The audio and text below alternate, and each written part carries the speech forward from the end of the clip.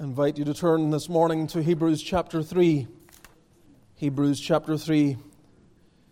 May the Lord help us all to count our blessings as we're here in His house today.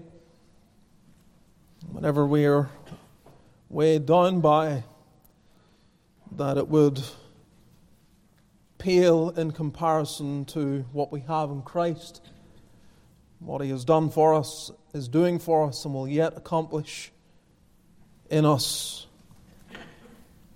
and for us. We are in the book of Hebrews, and we've come now to chapter 3. I think this is message number 20.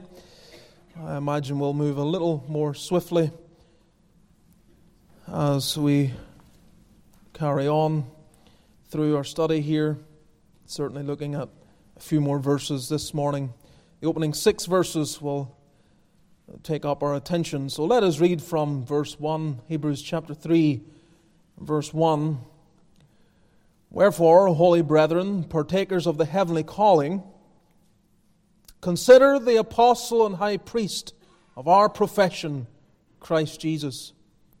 It was faithful to him that appointed him, as also Moses was faithful in all his house. For this man was counted worthy of more glory than Moses, inasmuch as he who hath builded the house hath more honour than the house. For every house is builded by some man, but he that built all things is God. And Moses verily was faithful in all his house as a servant, for a testimony of those things which were to be spoken after. But Christ as a son over his own house, whose house are we, if we hold fast the confidence and the rejoicing of the hope firm unto the end. Amen. May God bless His word and give us light in it this morning. Let's pray. God, please do grant Thy benediction upon Thy word. We thank Thee for the means of grace. We bless Thee that as ordinary as they may appear, extraordinary things are accomplished through what Thou hast appointed to bless. Grant that blessing today. Take us from a dead letter, and grant that it might be a spiritual letter, that the Word will come with power, will come by the Holy Spirit to every heart, that the kingdom would advance, Thy will would be done on earth as it is in heaven, souls would be saved, Thy people strengthened, and that the cause of Christ would advance through all that is being done here today. Come then, melt our hearts, show us Thyself, and give power and wisdom to the preacher. I need it, Lord. Grant it, we ask in Jesus' name. Amen. One of the most basic and ancient pieces of advice you will hear in speech class, I would imagine many speech classes will refer to this, is that if you're going to stand before a people, one method is to tell them what you're going to tell them, then tell them, and then tell them what you've told them. And in a real sense, this is how this letter, or this sermon, as we have a reason to believe it was, comes across in the same way. The opening language, the very first sentence, lays out and establishes a launching pad from which the preacher, the apostle, is going to enter into. A profound statement packed with theological significance, elevating Jesus Christ as the superior one. And then he begins to flesh it out. He begins to give us greater understanding on what this one is and what he has done. We have already seen that he argues from 7 Old Testament scriptures how Jesus Christ must be superior to the most elevated creatures of God's creation, the angels, the most powerful created servants. But Jesus Christ is the eternal, omnipotent Son. In addition, the angels are made to serve man, not the other way around. Man, the crown of God's creation, receives ministry from the angels, elevating the position of man in God's order. And so Christ then, being both God and man, is superior to angels in both natures. They worship Him and serve Him in His pre- and post-incarnate state. He is greater than them. He is higher than them. He is more elevated than them in various ways that have been considered. But what about the most honored man in Old Testament history? Can he compare to Jesus Christ? How is he to be viewed as one spans the history of time? Moses was the greatest of the Old Testament prophets, the greatest man, perhaps, of the entire Old Testament era. It was Moses who was given the responsibility of leading the children of Israel out of Egypt. It was Moses who was given the law of God. It was Moses who was given the pattern of the tabernacle. It was Moses who wrote the foundational scriptures. Can any man be superior to Moses? Moses, the man who met with God in the burning bush, the man who mediated judgment upon the Egyptians, the man who received the law from God on Sinai, the man who wrote the first 5 books of the Bible. To the Jew, no one in history was greater than Moses. But today our minds will be directed to one even greater. And because he is greater, because he is superior, you will be encouraged to continue on, to keep looking to Him, to hold fast to Him no matter what. Every message is declared within a context. And the context of the epistle to the Hebrews was one of great trial. Never forget that when we come to consider each sentence in this book. It is being addressed to a hurting people, a people that are feeling the challenge of their generation and of all sorts of difficulties facing them.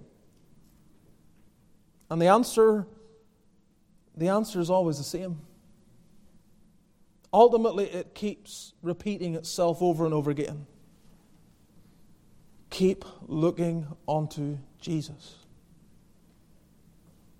That's what we want to do this morning, is it not? Before we come to the table, we don't want to come to the table and then look to Jesus. No, this is why we never, I say it again, we never give consideration to the sacraments without first opening up the Word. It is the Word that directs us to all that is pointed to in the sacraments. So this morning we're considering Christ's superiority over Moses. Christ's superiority over Moses. And 4 main headings here, simply a consideration, a comparison, a contrast, and a conclusion. Those are the 4 headings that will help us organize our understanding of this passage. A consideration, a comparison, a contrast, and a conclusion. So as we come to first the consideration, we look at verse 1. Wherefore, that puts us back. We'll be tying in things that precede because they are relevant. Sometimes the chapter divisions, as I've said before, can be unhelpful, and we kind of pull our thoughts into a box for each chapter, and we need to open them up and see that these are connected thoughts. Wherefore, holy brethren, partakers of the heavenly calling, consider the apostle and high priest of our profession, Christ Jesus. The key verb, not just in verse 1, but really it taints or colors the entire portion that we're looking at, is this verb consider. Consider. The word can be understood in various ways: to notice, to observe closely, to contemplate, to think about very carefully. And as I say, the impact of it is felt across the entire portion. Now step back. We're being told here to consider Jesus Christ. And we might say to the world that is lost, you need to consider Christ. You in a condition of unbelief. You that are without Christ need to consider Christ and give serious contemplation as to Him. But the language is addressed to the church, addressed to those that profess to be the Lord's people. And so yes, we go to the world and we preach the gospel and we go into the various ministries that are evangelistic ministries of this church, and we are calling men and women and boys and girls, consider Christ. But beloved, we never move away from this activity. We never move away from this duty. We never move away from this exercise and spiritual discipline that we're being called to here in this portion. Every one of us should consider Christ. We are coming this morning to the table of the Lord. And I was thinking about this as I was praying over the weekend. What are we told concerning the Lord's table? What's one of the dangers? It is that we do not rightly discern the Lord's body. That is to say, we do not rightly distinguish the difference between the holy and the profane. We do not estimate the value of Christ over other things. We come and we participate, and it's as if we're sitting at any meal, or we are just engaging in some practice that could be done anywhere in any fashion. But it is distinct. To not discern the Lord's body is to come to the Lord's table and not recognizing that we are engaging in holy activity, that by faith we are looking to Christ and thinking seriously about who He is and what He has done. When we place the emblems in our mouth, faith is to be laying hold of Christ, resting in Christ, considering Christ. It's not the same word to discern or to consider. It's not the same, but there are similar ideas certainly involved. So keep that in mind as we come to the table this morning. But let us, as we see this consideration, who should be doing the considering? Who should be doing the considering is the first thing. Wherefore, holy brethren,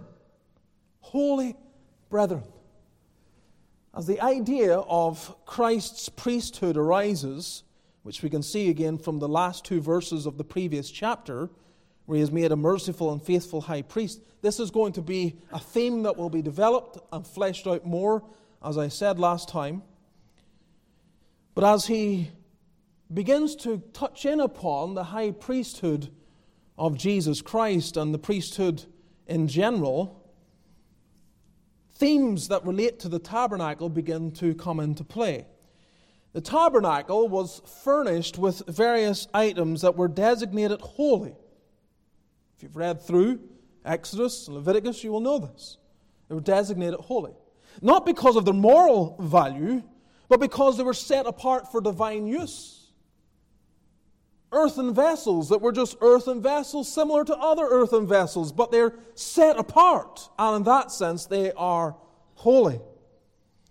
So the idea of that is here, not that we are holy in the sense of sinlessness, but holy in the sense of being set apart. We are set apart, brethren. That is the idea.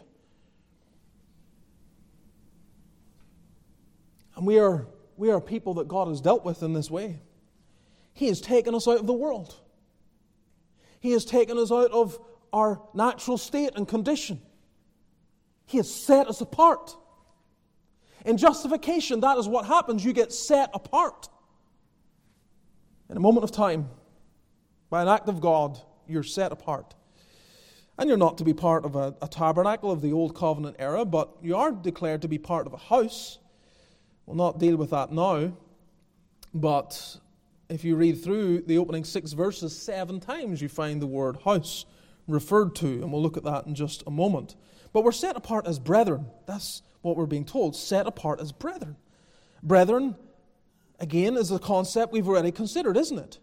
Because if you go back to chapter 2, verse 11, both he that sanctifieth and they who are sanctified are all of one, for which cause he is not ashamed to call them brethren. So the idea of brethren, the brotherhood, has already been pointed to and dealt with in terms of the humanity of Jesus Christ. And so you have here two truths when you read the word brethren, two truths. Number one, we are in union with Christ. That's the blessing. He is not ashamed to call us brethren. So being called brethren pulls us into that group that Christ identifies with. And he says, these are my people. He is not ashamed to say, these are my people. But with that union comes a union with one another. That the household of faith. That we're brothers and sisters together. That we can't avoid this. Our joining to Christ joins us to all who are joined to Christ. We were singing of it. Blessed communion. When we consider this language, this truth, it often is not considered the way it ought to be considered. Brothers and sisters in Christ are family. We are holy brethren. We have been set apart by an act of God. God has set each individual that is His apart. And He has joined them together so that they become holy brethren. This is what we are by God's grace. Unlike much of the Christian life, there are things that are objectively true that we are meant to show and live out, and we don't always do a good job of it. So we are meant to love one another, but we don't always do it the way we should, but that is to be found in an evidence of grace in our lives. But going on from that, the sense of family, the sense of community, the sense of hospitality, the sense of union that exists between brothers and sisters has to be lived out. You don't get to ignore. You don't get to ignore others and just live on to yourself. Holy brethren. Many of you like to read, and you enjoy reading, which is a good thing. And if you don't, I encourage you to enjoy reading and read a little, even just a short little portion every day. Just be in the habit of reading. But there are people who love reading. And you might say, I love reading, but then I ask myself, do you really love reading? Do you? Because let me describe to you what those that love reading are like. Yesterday, some of the ladies went off to Winston-Salem and went there for the ladies' meeting. And when my wife returned, she was sharing with me, she was driving her vehicle there, and there were a number there. And of course, there was one other teenage girl there with our oldest, with Elissa. And the report came back to me that they were sitting in the back of the vehicle, both of them, reading. These are best friends. I'm embarrassing them now. I know I am. But I thought, isn't it so? I mean, there are people who enjoy reading, but there are others who enjoy it to the point that their best friend is someone who lets them read. Like, you can both bring a book each, and we're having great fun together because you've got a book and I've got a book, and we don't talk with each other. We just enjoy each other's company. Well, I'm not going to fault them too much on their love for reading. But it was humorous to me. But it illustrates something. It illustrates how people can actually be in the same company and not relate and not connect. And it shouldn't be that way. It shouldn't. We're to enjoy each other's company. We're to love what is true about us. We're to honor what God has done in each of our hearts. This means all sorts of things, all sorts of implications I don't have time to get into. I would love to just ponder it, the whole hospitality thing. But even when we have our fellowships, the purpose of the fellowships in the evenings downstairs is to give opportunity for this kind of thing. But the danger is that we gravitate to the people we're comfortable with. And every week we sit with the same people as if these are my holy brethren. It's only these ones that are my holy brethren. You never actually move and sit with someone you've never spoken with or go down. Go down. This is what leaders do. And I say this for those of you who are leaders in this church, elders, deacons, and those who aspire to lead in the church. When you go down into a place like that, you scan the room. You scan the room. And you look for people who may be on their own, or you look for people you haven't spoken to, or you look for people that whatever, you're scanning to see, where should I be? Not just gravitating to where you want to be, but where should I be? that you might minister and be encouragement to people. This is playing out the whole idea of holy brethren. This is no ordinary family. Look again, holy brethren, partakers of the heavenly calling. That is to say, those that have a share in. To partake is to have a share in. And the question is, a share in what? What do they have a share in? They have a share in a heavenly calling. This points to both origin and destination. The call that brought us into union with Christ and one another is a heavenly call. It doesn't come from the preacher. It didn't come from Paul, the apostle. It came from heaven. It came from heaven. And they were called by God. And it has a destination too, because they're called into heaven. Aren't we? The calling that we have received from heaven brings us into heaven. It must. It must. By virtue of the fact we're in union with Christ, we must go to be where He is. Again, you see it, the opening sentence. What does it tell us about Jesus Christ? That He is set at the right hand of the Majesty on high. I can therefore expect that I have a heavenly destination, which comes out in this epistle. It gets developed. The whole idea of a heavenly country will be dealt with. We are a heavenly people. We are going to a heavenly destination. Why? Because the one we're joined to is in heaven.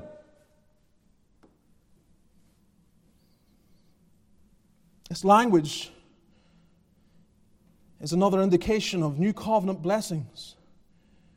The new covenant more definitively moves us away from the earthly tabernacle into the heavenly. Abraham knew, and we'll find this out, he knew that his call to Canaan included more than earthly land. Some people don't see that. They don't understand Abraham knew more than many give him credit for. He knew it knew more than an earthly land. But it becomes explicit to us all. We are moving into a heavenly land. So we are holy brethren, partakers of the heavenly calling. This is who should be doing the considering. These are the people, you, professing Christ, joined to Christ. Consider. Be active about this. But who are we to consider? The apostle and high priest of our profession, Christ Jesus. Apostle, that is to say, sent one. Messenger, that's the idea. Think about the 12 apostles and so on. They were sent. They were given this place as a messenger and a high priest also. So you see these in two ways. The apostle is one that comes to men on behalf of God. One that comes to men on behalf of God. The high priest is one that comes to God on behalf of men. And Christ fulfills both those roles. They have been touched on already. You go back to chapter 2. You look at verse 10. You see Him as the captain of our salvation, as a pioneer. There's the messenger leading forward, the apostle. Not just an apostle, the apostle. And He declares divine truth to the people of God. Verse 12 tells us, I will declare thy name unto my brethren. This is what He's doing. This is what an apostle does. He declares God's name. Not just says in some simple way, behold God, but he is fleshing out all that is true about God. He is bringing a message that develops who God is and what He has done. And so this is what the apostle does. And the high priest makes reconciliation. Verse 17 and 18 deal with that. So you have the Lord Jesus in both these roles. And this then is our, look at it, it says the word profession, of our profession. Now that word's okay in as far as it goes, but I think when we talk about profession, we often think of something we do. I think the word confession more accurately would reflect what actually is going on here, because this is the church's unified declaration. These are objective truths that the church agrees upon. And so the apostle is actually speaking in language you'll find elsewhere in the New Testament with regard to confessions of faith. This is what unifies us. We all agree with this. And here's one of these confessions. That Jesus Christ is the apostle and high priest of the people of God. We confess that.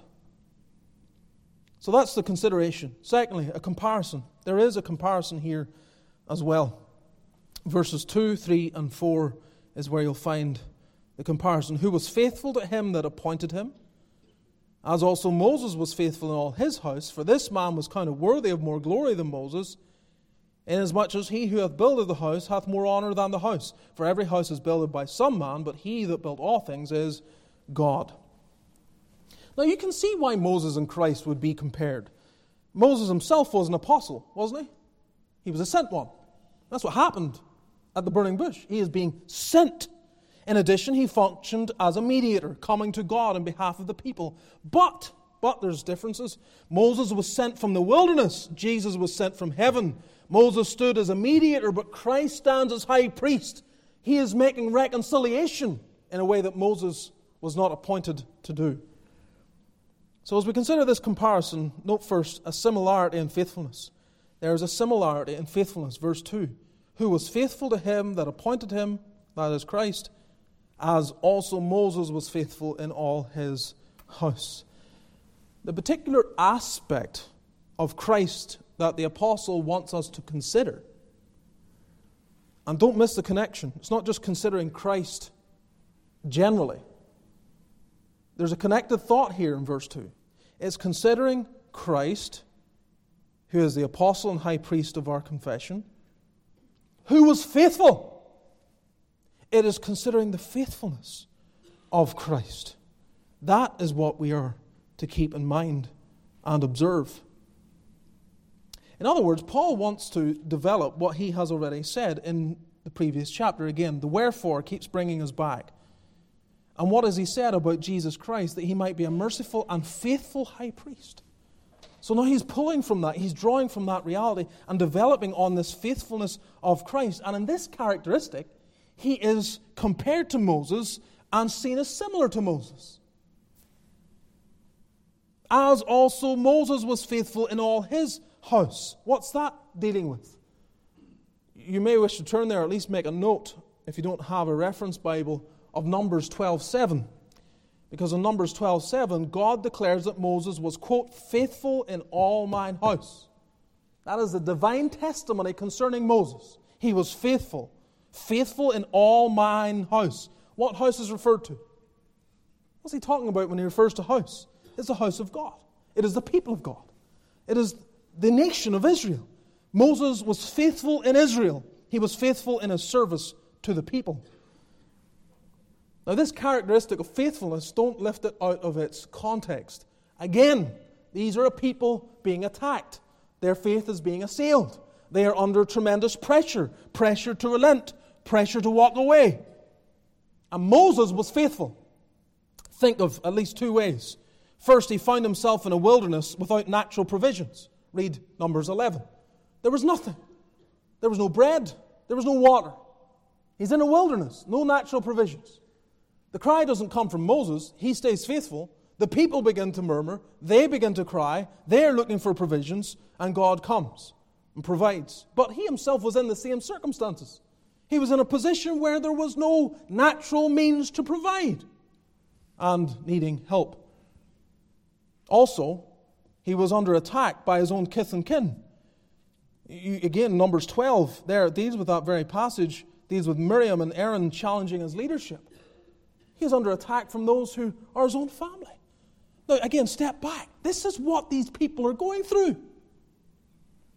You go to the later chapters and the exhortations that are given. Some of those exhortations relate to not coveting.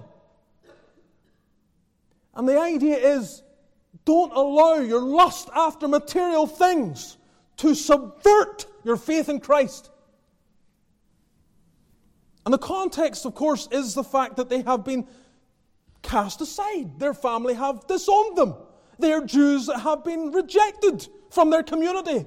They will not support their business. They will not give of their means and all that they depended upon for whatever years they had been serving and laboring and engaging in their employment. Now you have a whole community that says, we will not buy a thing from you. And they're suffering materially. And those people that are causing them to suffer are their family.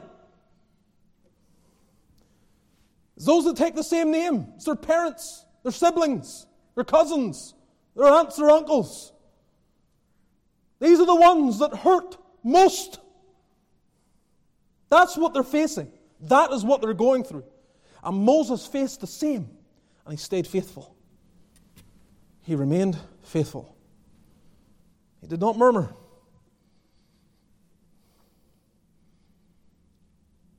Some of you are going through similar things. This passage is written to you. Consider Christ, who, like Moses, remained faithful. Christ, who had not where to lay his head. Christ, who had nothing. And women followed and gave of their substance to help him survive through his ministry. Christ, who was hated of his family, his half-brothers and sisters, who did not believe in him, John 7 tells us. And he came unto his own, and his own received him not. Yet he remained faithful.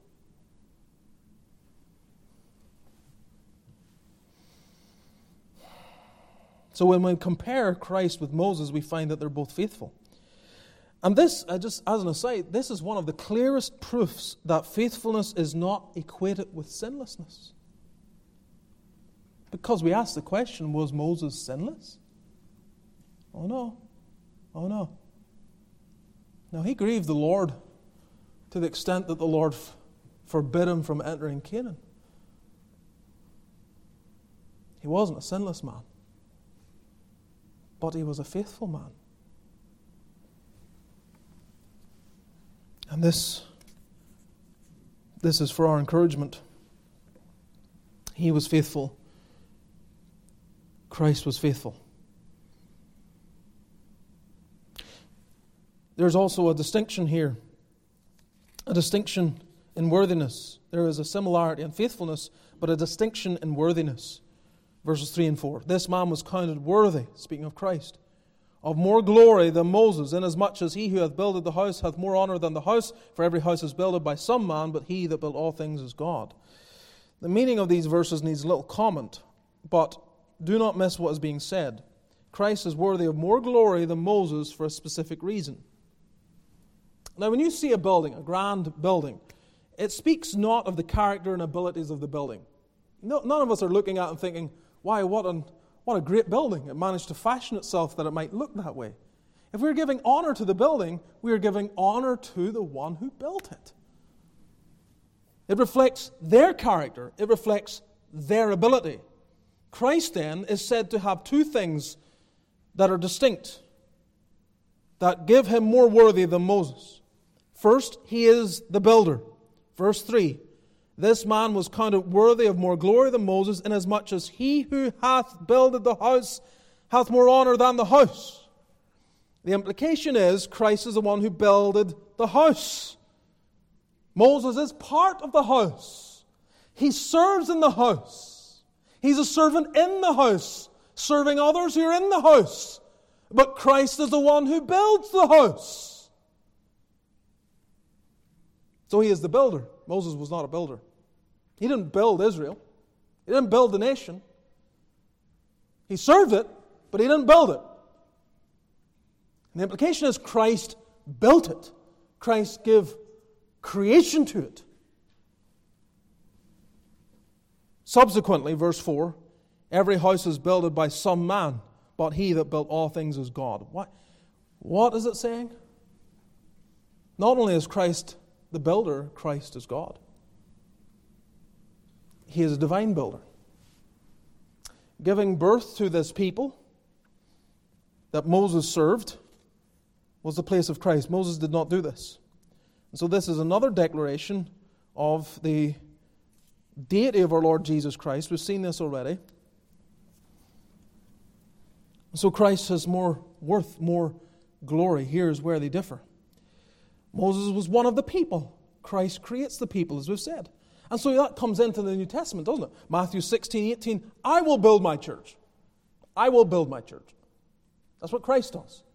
I will build my church. How does he build his church? What are we doing? We serve the church. We don't build it, though. We don't build it. Be careful. Be careful in your language. Certainly at times when when church leaders talk about their ministry, sometimes they stray into language like they're building the church. No, you're not. Or you're building the kingdom. No, you're not. You're not building it. You're not building it. You serve in it. And so even the apostles, when we read of their ministry and what they did, and we're told in Acts 2, in the day of Pentecost, Acts 2:47, the Lord added to the church daily such as should be saved. He did it. He built it. Peter preached. The apostles preached. God's people ministered. They served. But the Lord added to the church. And the Jews were always in danger of worshipping the house and those that served in the house more than the one that built the house. They had this tendency. They had it, and we look at it and we say, well, why would they be taken up with the tabernacle and the temple? This whole letter is going to argue the case that these are the shadow of the things to come. Don't look to the shadow when you have the reality. That's going to be one of the foundational arguments. But at the same time, it's not just in the furniture or in the tabernacle and temple, it's also in the people who built these things. The greatness of Moses and Aaron and all the rest. And the warning goes, don't fall into this temptation to elevate them above what you ought. Honor them, yes, but don't elevate them. And we do the same. We do this. You see it. Denominational loyalty goes to a place that it ought not, for it can supplant honor to Christ and honor of people, or desire to be led by some new Savior is always just round the corner, whether in politics or in the church. And we get caught up in it, move along with it, and our affections go after it.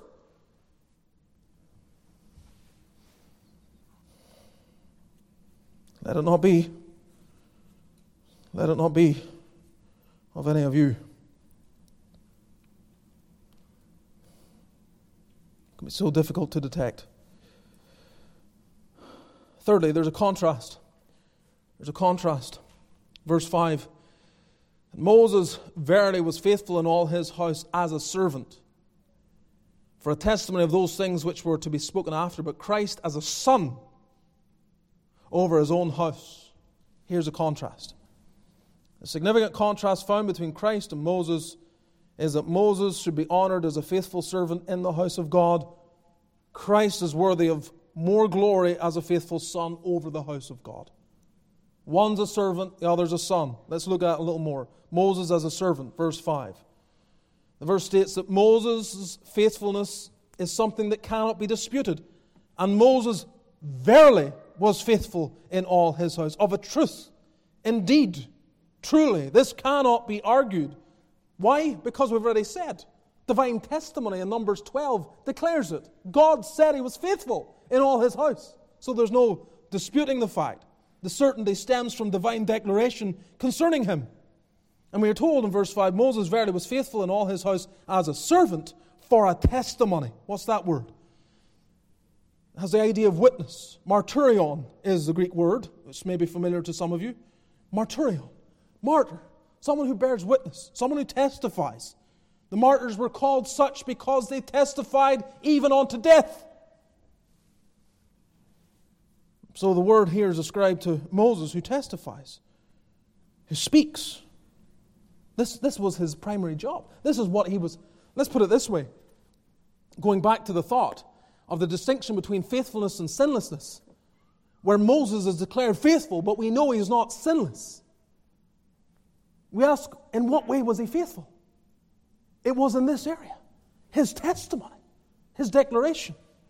Again, the next verse after where God declares him to be faithful tells us, with him will I speak mouth to mouth.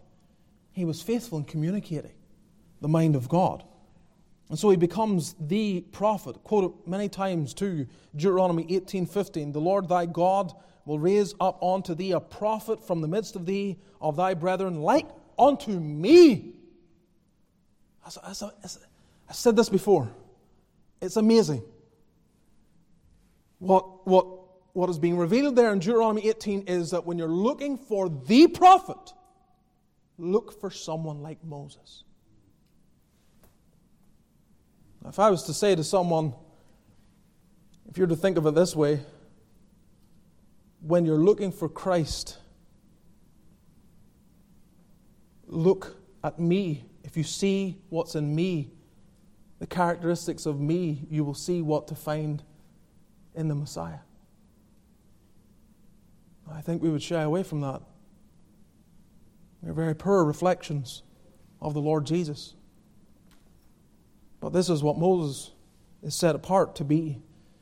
The prophet will look like Moses. He will be like Moses. And so Moses then is faithful in his testimony. But what is he testifying to? What is he speaking about? Well, he's speaking about those things which were to be spoken after. He is testifying of divine truth. Now, just step back for a moment. The word here of testifying is used throughout the New Testament. The very same word is used of the apostles in Acts chapter 4, verse 33, where it speaks of them, with great power gave the apostles witness of the resurrection of the Lord Jesus. They're testifying to the resurrection. A related word, of course, is found in Acts 1:8, that you'll be my witnesses in Jerusalem and so on. But what is Moses witness to? Is he witnessing of the resurrection? Is he witnessing of the same thing? He's witnessing of those things which were to be spoken after. In other words, Moses was to testify and did testify of the things that God was going to do for his people in the future. Well, what specifically? I say to you, he preached the gospel.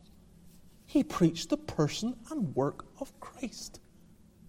Now, we have clear testimony that this is true in John 5:46, when our Lord Jesus says, "Had ye believed Moses, ye would have believed me, for he wrote of me."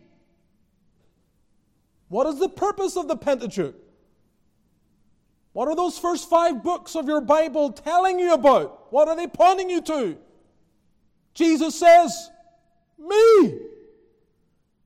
Moses wrote of me. So when you read, in the beginning, I created the heavens and the earth, he's pointing to me. Every time you're dealing with God's revelation to men, you're seeing something true about Christ. That's what Moses was faithful in declaring. And let me just stop there. Beloved, you're not going to be sinless in this life. You're not coming to this table sinlessly. You're not. That's why it's communicating to you the means whereby you can come. It's communicating to you the grounds of your forgiveness. It's reminding you, yes, you are a sinner, but there's forgiveness. As we thought of on Wednesday night, there is forgiveness.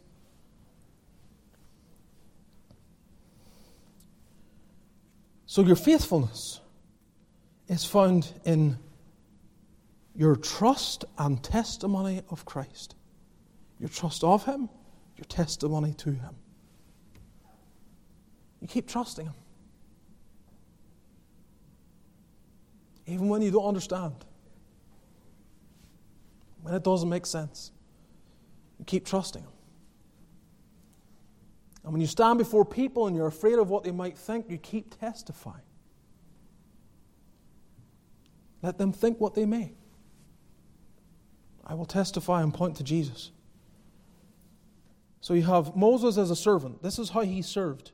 He was faithful in all his house as a servant, testifying of those things which were to be spoken after. Christ then as a son. Christ as a son over his own house. Here's a distinction. It doesn't matter what Moses achieved or what he did. The house was not his to govern. Christ is the Son who governs. He is the divine Son, which takes you back. Look at chapter 1, verse 2. Speaking of him, hath in these last days spoken unto us by his Son, whom he hath appointed heir of all things, by whom also he made the worlds. This is the Son. No one can compare to him. Which brings us finally to a conclusion. There's a conclusion here at the end of verse 6, just before we close.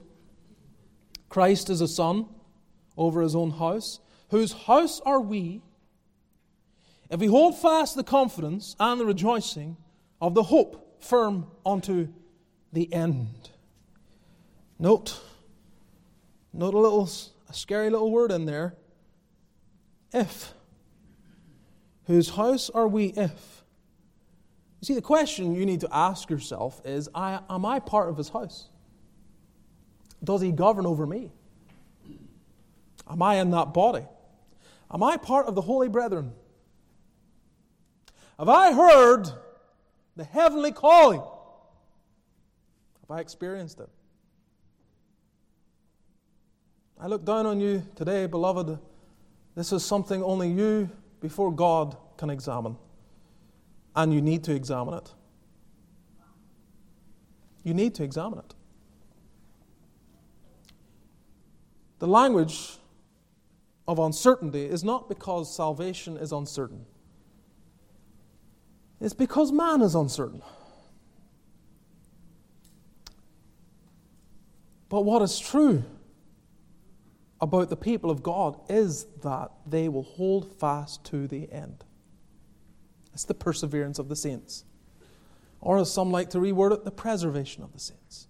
Those who are truly saints will be preserved. They will. They must be. He which hath begun a good work in you will perform it until the day of Jesus Christ. But what does that look like? What does that look like? Does it look like pointing to a decision card you signed in the past? No. Does it look like a historical event where you say, I prayed on this date, at this time, with this people? No. It looks like considering the apostle and high priest of your profession. And it looks like going on, holding fast, no matter what.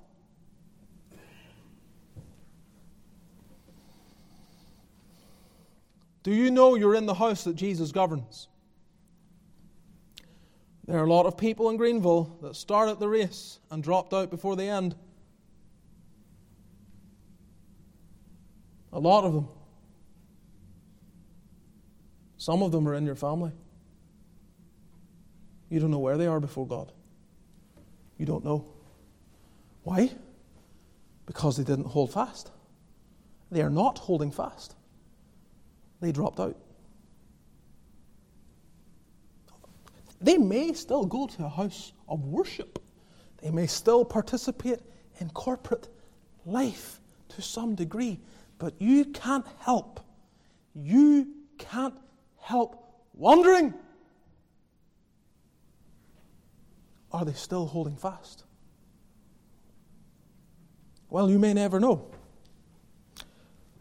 But don't be too concerned about them, at least not to the detriment of your own condition. The first century church was littered with dropouts. Read your Bible. All sorts of people dropped out. All sorts of people did not hold fast to the end. Some of them were part of the apostolic company. They ministered with Paul. They heard the greatest preacher. Whether it be Jesus Christ or the apostles that followed him, they heard preaching the like of which the world has never heard. And they dropped out. So, are we beyond the experience of people dropping out? No. No, you may be here this week, and I don't know where you'll be next week. So every Lord's Day, and every Lord's Day, in some degree, is an effort, whether explicit or implicit. It is calling you to hold fast.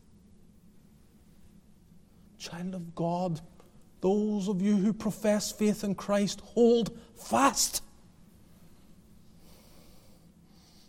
The pressures, the billows, the challenges, the difficulties, the hardships, the disappointments, the horrors, the nightmares, the depression, discouragement, all of it. Hold fast.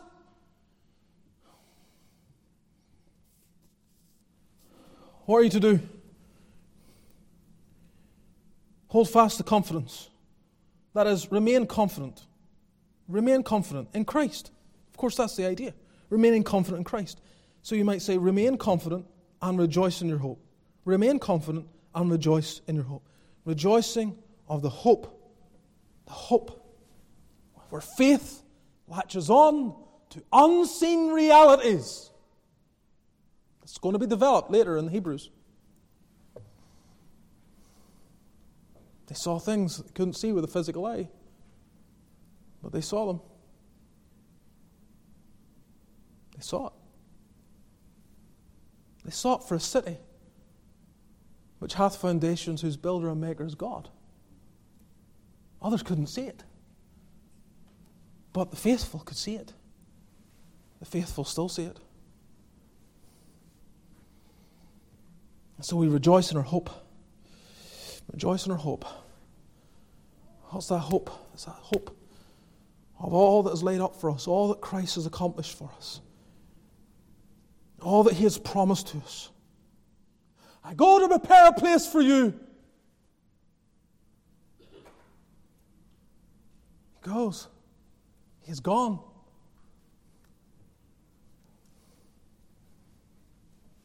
I think sometimes we read that text, we imagine He's going there to build something, instead of He's going to the cross to prepare a place for you. That's involved. Has to be. I'm going there to lay down my life to prepare a place for you. There, where I am, there you may be also. I'm going to open up heaven. That's what's going to come through in this. Again, look at the end of chapter 4, verse 14. Seeing then that we have a great high priest that has passed into the heavens, Jesus, the Son of God, let us hold fast our profession. It comes up again. Keep going. Keep going. Oh, so trust and testify. Keep trusting. Keep testifying. You'll not be sinless, but you can be faithful. And you're looking for it, aren't you? Matthew 25. That's what you're looking for. Well done, thou good and faithful servant. We look for that. But some of you maybe need to take stock. You have to take stock. Because your spiritual life is stagnant. You know it deep down. It's stagnant. You know where you are. You're cold. You're learning nothing. You feel nothing. You expect nothing. You're a shell, a spiritual shell. There's no vitality, no spiritual interest, no spiritual discussion. Talking to you about the joys of Christ is like trying to get blood from a stone. There's no life in the soul. There used to be. But there's not today. No zeal, no heart, no love, no tears, no concern for the lost. No real recognition of your current condition before God. You're cold, critical, hard. You come to the table and it says nothing. You're not going to discern the Lord's body and eat and drink. Damnation! Consider Him, beloved. Consider Him. And cast your eye over the past week and ask yourself, are there not things that are stopping you from proper contemplation of Christ? Things you need to have away with, done with, cut out, do surgery for the benefit of your spiritual life. You have to.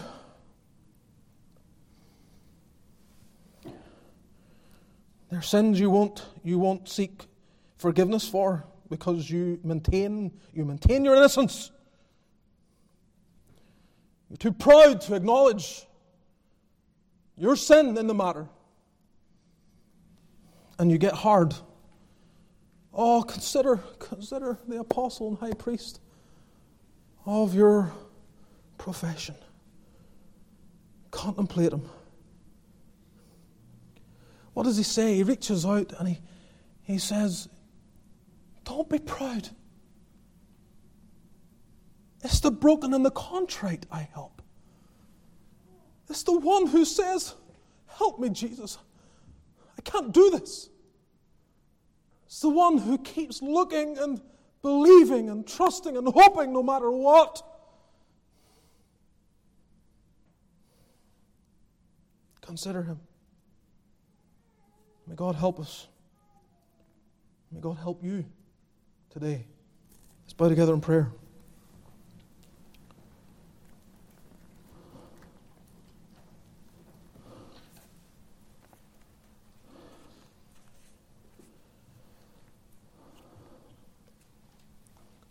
God, we pray for grace.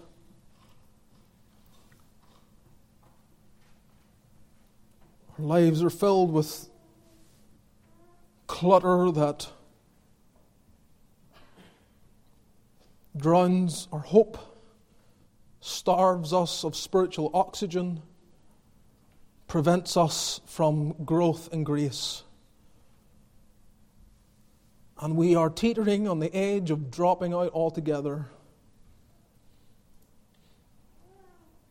God, bring a fresh baptism of conviction of sin. Give a fresh vision of the beauty of the cross, of the glory of Christ in all that He has accomplished. Do something that will melt our stout hearts. Something that causes the things of earth to go strangely dim. Oh God, even as we take these emblems and pass them from our hand into our mouths, may our eyes open to Christ. We would see Jesus. Hear us. Help us. Hold us. We pray in Jesus' name.